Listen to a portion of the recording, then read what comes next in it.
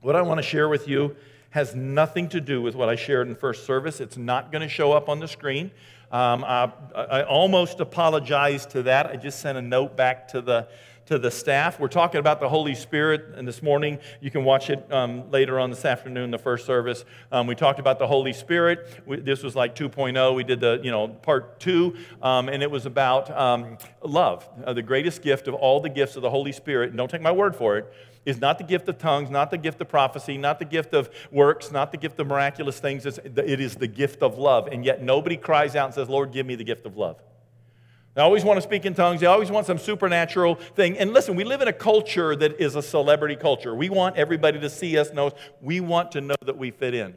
But we need to cry out for the gift of love, because love covers a multitude of sin. Love will take us places. Love will do things. Love will do that. We should be crying out, because Paul says in 1 Corinthians chapter 12, going into chapter 13, and the greatest of these is love.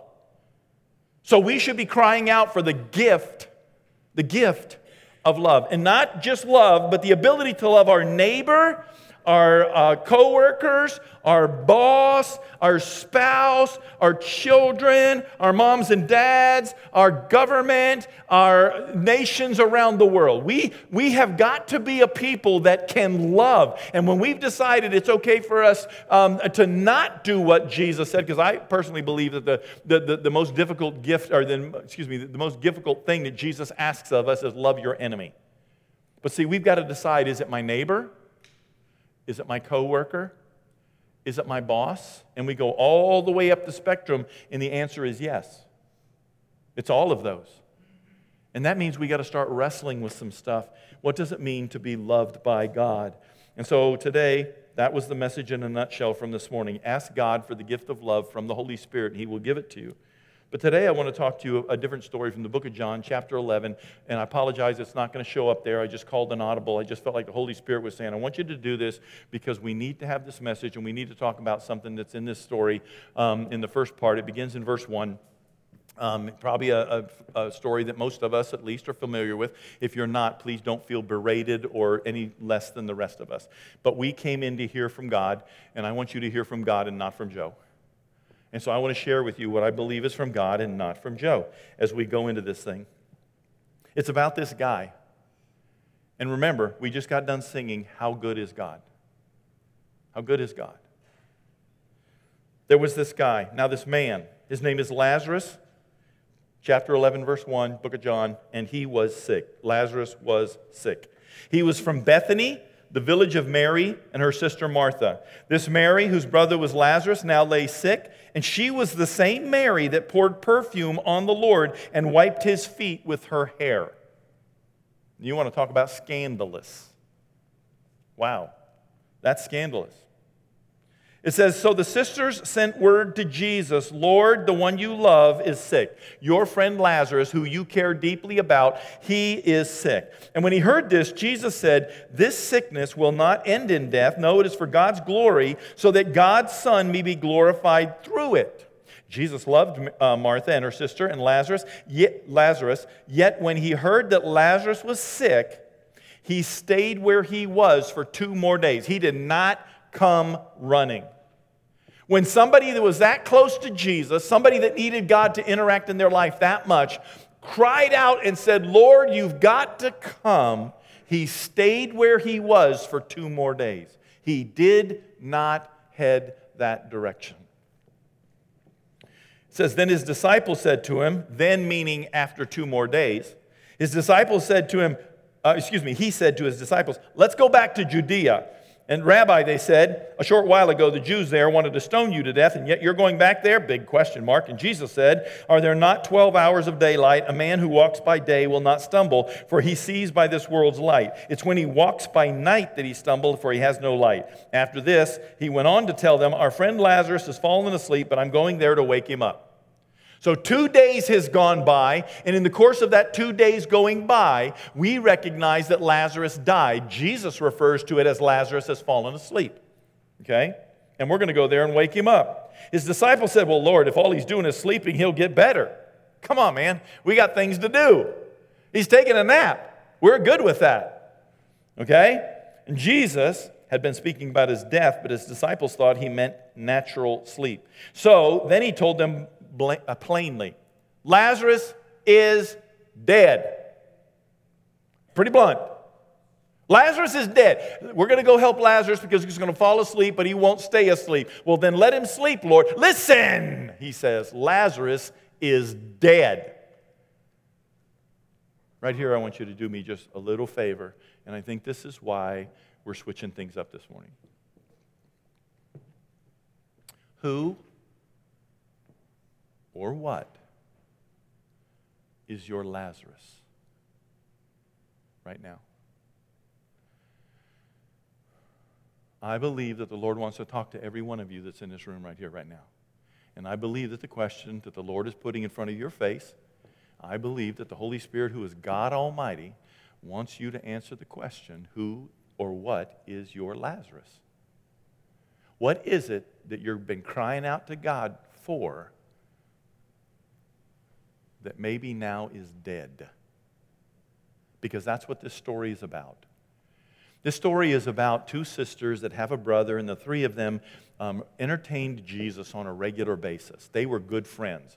He sachets into Judea. He hangs out with them. He comes into Bethany, and they're like, hey, come on, stay the night. We got your room, got the beds made. You know, my wife was raised Mennonite, and some of you may or may not know that. And I just promise you, you know, we've got the extra bedrooms over there. The sheets are always clean. You never know who's going to stop by. You never know who we're going to invite over to stay the night. You never know what's going to happen. Somebody comes up and knocks on your door and says, my husband beat me, and they're bleeding, and their clothes are torn, and you just invite them in. You never met them before, but they knock on your door at 11:30 at night, and you invite them in. My wife is always ready to say, hey, here's the deal. Let's be hospitable. Let's do this thing for you. And so here's the picture. Jesus can go to Mary and Martha and Lazarus' house anytime he wants to. He can have some food. He can hang out with them. He can be there. And so we recognize that this is a family that Jesus is really close to. And Jesus would have appropriately hung out with Lazarus, you know, and they would have been the better friends, but still Mary and Martha. And then we find out that Martha and Mary are like, oh, our brother is sick. And it would appear that neither one of them is married because there's no husbands mentioned, and they're running the house in lieu of the fact that Lazarus eventually is going to be dead in the situation. But they're still running the house, and we don't see anything that would suggest that they have other men in that culture to take care of them. Forgive me for saying that out loud that way, but just go with it from the culture, okay? And so Jesus is like, yeah, let's just wait a couple of days. I got things to do tomorrow. I got things to do the next day. Let's just wait. Because Jesus has a plan. It does not always feel like in your life, when your Lazarus dies, that God has a plan. It doesn't feel like it. I'm not saying God always wants whatever it is in your life that you're holding as your Lazarus. I'm not saying that God wants it dead. I'm not saying He's planning on it to die. What I'm saying is that He's got a plan for when it does, because He lives on the outside of time as you and I understand it. So it's already happened, and He's already, it's a chess game, if you will, between heaven and hell. Hell says, I'm going to do this, and God says, yeah, I saw that already. Let me just move my rook up here. You don't win. See? God is always a step ahead, not to give us what we want, but to prepare a place for us to come home as a reward. It's not a punishment. Okay? But we recognize that He says, Lord, they said, Lord, he's going to die, and Jesus, he's going to wake up, and Jesus says, he's dead. And for your sake, I'm glad I was not there. It's a bold statement. But I'm glad I was not there so that you may believe. But let's go to him now. Let's go. So Thomas, the one called Didymus, but Thomas, and we know who Thomas is, right? I'm not going to believe that it's Jesus if he doesn't stand here and I can put my finger in the holes in his hands and put my hand up inside of his side. I don't believe he raised from the dead. I don't believe you guys saw him. You guys are going to just have to prove it to me. God's going to have to show up so that I get to do those things, or else I'm just not going to believe it. And lo and behold, a week later, God does that very thing. Shows up in his life. Have you ever told God, if you do this, I'll do that, and God did this and you didn't do that? You still need to do that. I don't care how many years it's been, you still need to do that. He's still waiting on you to do that. And I would encourage you to get after it. Then Thomas, called Didymus, said to the rest of the disciples, all right, we're going back to Jerusalem. That's where they wanted to stone him. So let's just go with him so that we can die too. He's going to get us all killed. Didymus was not somebody who's like, oh, Jesus, Messiah, God in heaven, he's going to save all of Jerusalem. He was like, political power, let's do this thing. We're going up there now. We're going to die. There goes all our hopes and dreams. Thank you very much. Let's just go with him up to Judea so that we can all get killed. Let's just do this thing. Don't read that without a little bit of sarcasm. And before you tell me, hey, Jesus wasn't sarcastic, oh, let me show you the places in the Bible where Jesus said, oh, you brood of vipers. Oh, you, who told you? John the Baptist, sarcastic. Jesus, at times sarcastic. Paul the Apostle, are you kidding me? The man was, he didn't have a problem with sarcasm. He was good at it. Okay? And it's like, you read your Bible, and you'll actually see that. We get this idea that he spoke with an Australian accent and he just went around and spoke in a monotone voice. Don't we? Just inviting everybody to dinner. Jesus, he was Jewish. 2,000 years ago in an occupied territory. And that's the picture that we've got. So Thomas is like, fine, let's all go with him so that we can die with him. On his arrival, Jesus found that Lazarus had already been in the tomb for 4 days. So it would appear that he either died when he got the message or he was 4 days from where they were when he got the message. Because he's been in the tomb for 4 days. He's been dead. Now, Jewish history and culture, Rosedale Bible College, Willard Mayer. I believe it was Willard Mayer. Okay. He had to be there for 4 days because Jewish people believed in the day that the first 3 days your spirit's still wandering on the earth, but that fourth day, you're out of here. You're done. So they don't consider somebody dead until the fourth day. See? And so Jesus waits until the fourth day so that there is no doubt in anybody's mind that it is dead. Hey, look at me. What's your Lazarus? What's your Lazarus today? What's your Lazarus?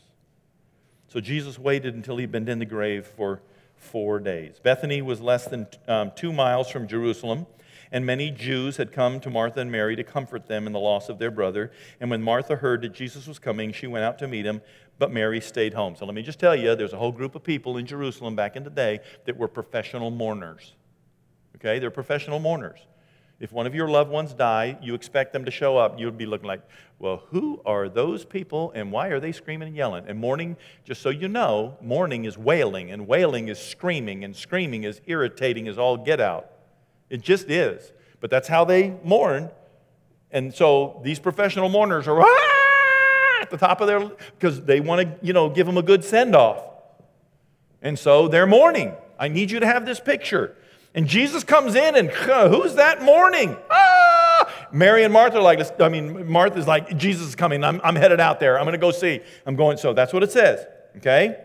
It says, many Jews had come to Martha and Mary to comfort them in the loss of their brother. And when Martha heard that Jesus was coming, she went out to meet him, but Mary stayed where she was at home. And so Martha meets out. Lord, Martha says to Jesus, if you had been here, my brother would not have died. But I know that even now God will give you whatever you ask. I don't know what you hear in that.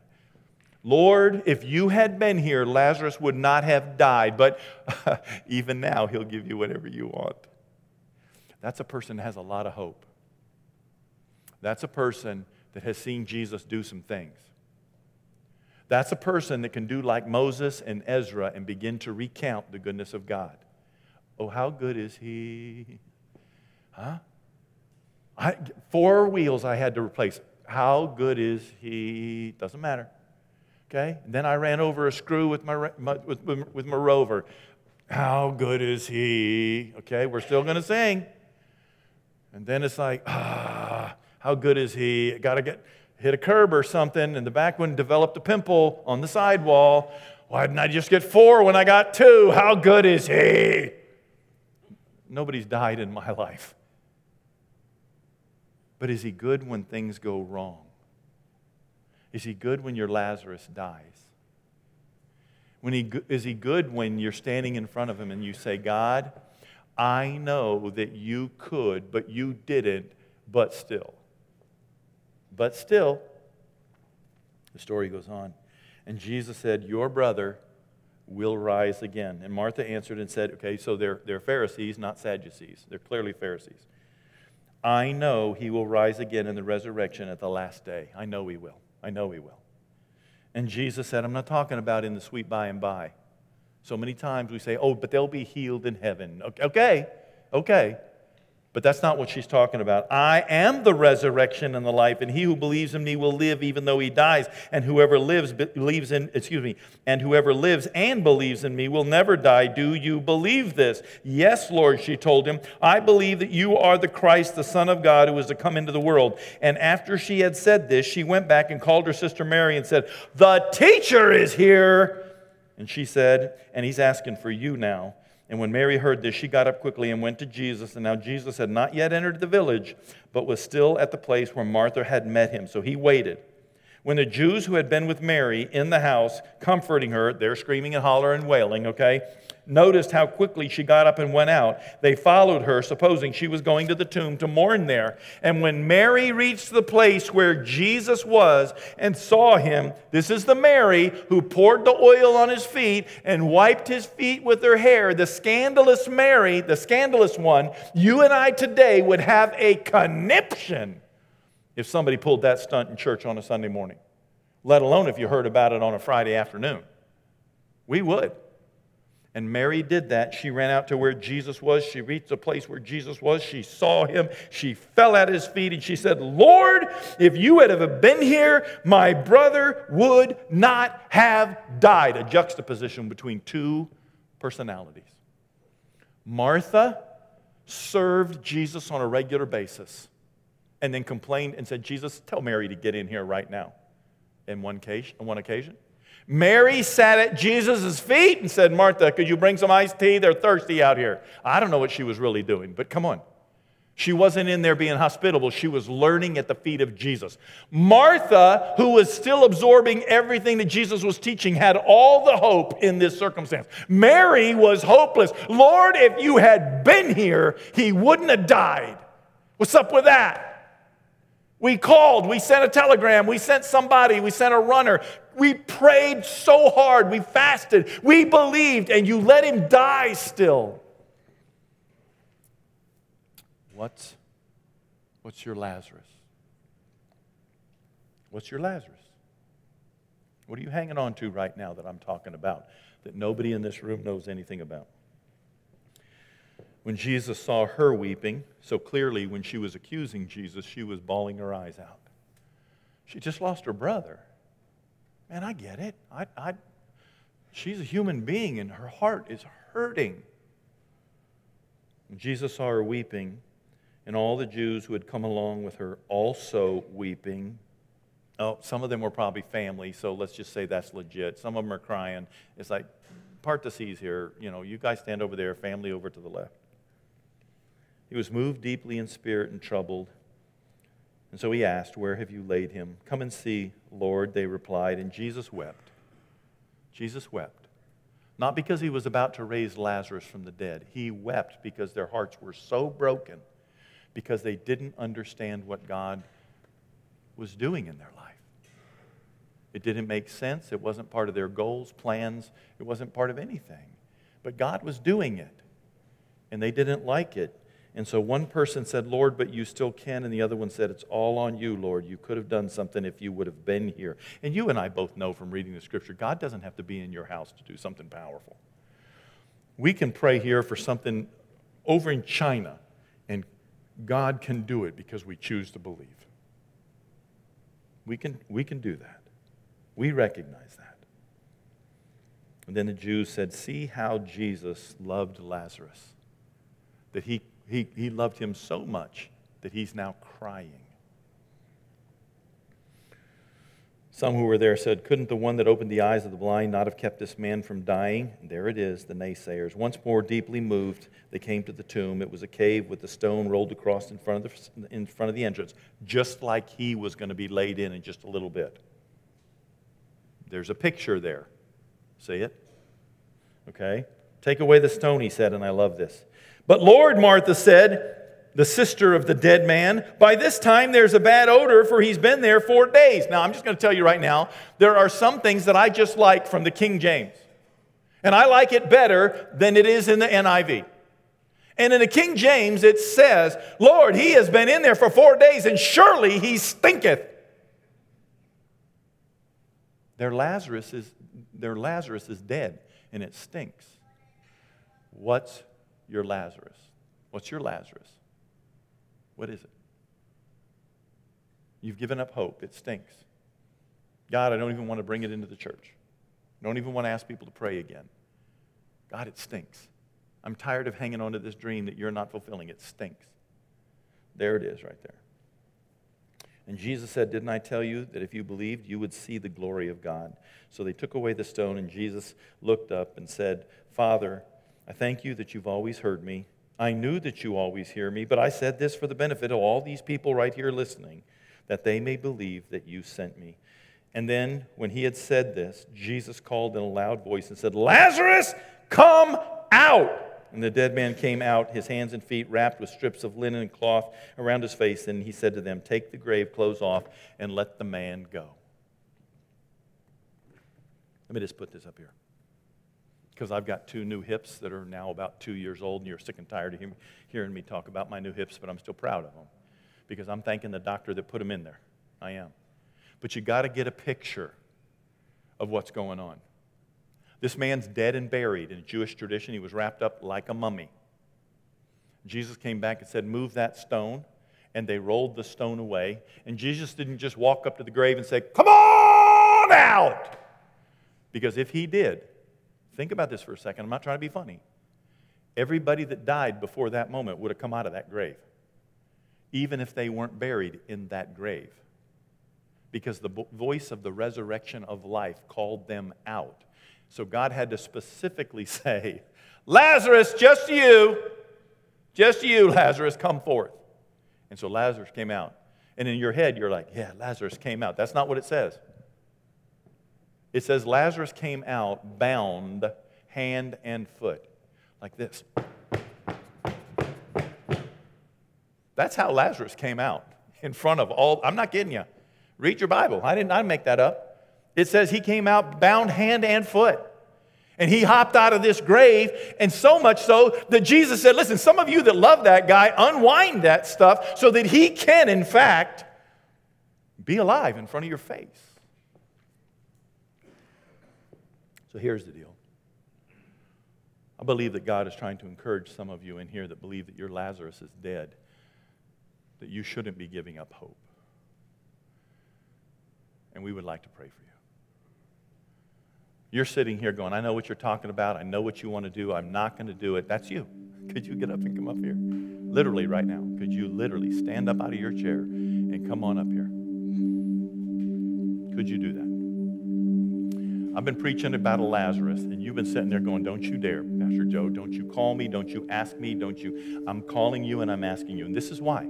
Not because I'm trying to prove anything. I believe that God wants to do something with your marriage. I believe that God wants to do something with your child. I believe that God wants to do something with your finances. I believe that God wants to do something with your attitude because it stinks. I believe that God wants to do something in your life that you thought God would never, ever, ever do. And if I'm wrong, then you won't get hurt. You'll just get prayed for. That's it. That's all.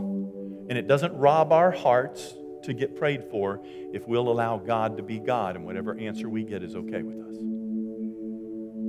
But you're sitting here and you're saying, wow. Now some of you have been looking on just like the people that surrounded Mary and Martha, and you're wondering what the world is going on there.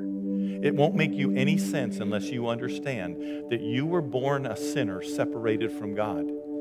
And that sin, it's not about hell, but that's the end of sinners.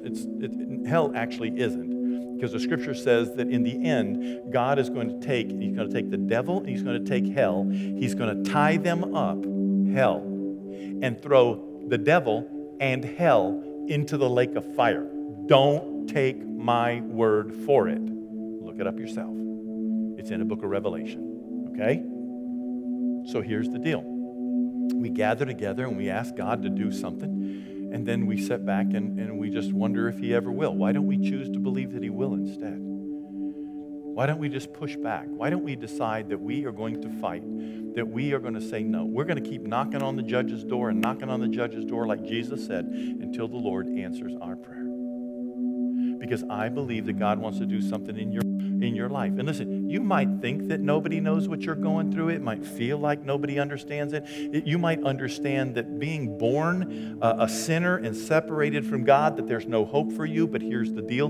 Jesus came down and died for the very thing that separates you from God. He paid that price. And if you will do just a simple thing like say, Lord, I totally recognize that I'm a sinner. I totally recognize that I'm separated from God. I totally see the love that you have for me to pay that penalty. And I receive that by surrendering my life to you. It literally is that simple, at which point you become a child of God. It's that simple. There's no skyrockets, no neon lights. It doesn't take a conference. It doesn't take famous people. It's just you saying, God, please forgive me. I receive the blood of Jesus Christ for the remission of my sins. What do you want from me now? We don't get up and tell God what he has to do. We get up and say, how can I serve you and bring you glory and honor? And that's what I want to encourage you in today. I do believe that God wants to touch your Lazarus. I don't know what it is, but I believe that he wants to touch it.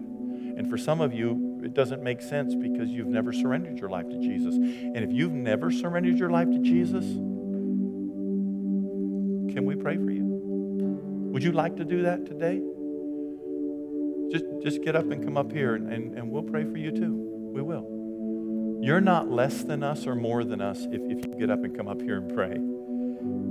Every one of us needs prayer all the time. You just might have a little more courage today than some of us. But I promise you, God knows what you're going through because he sees your Lazarus.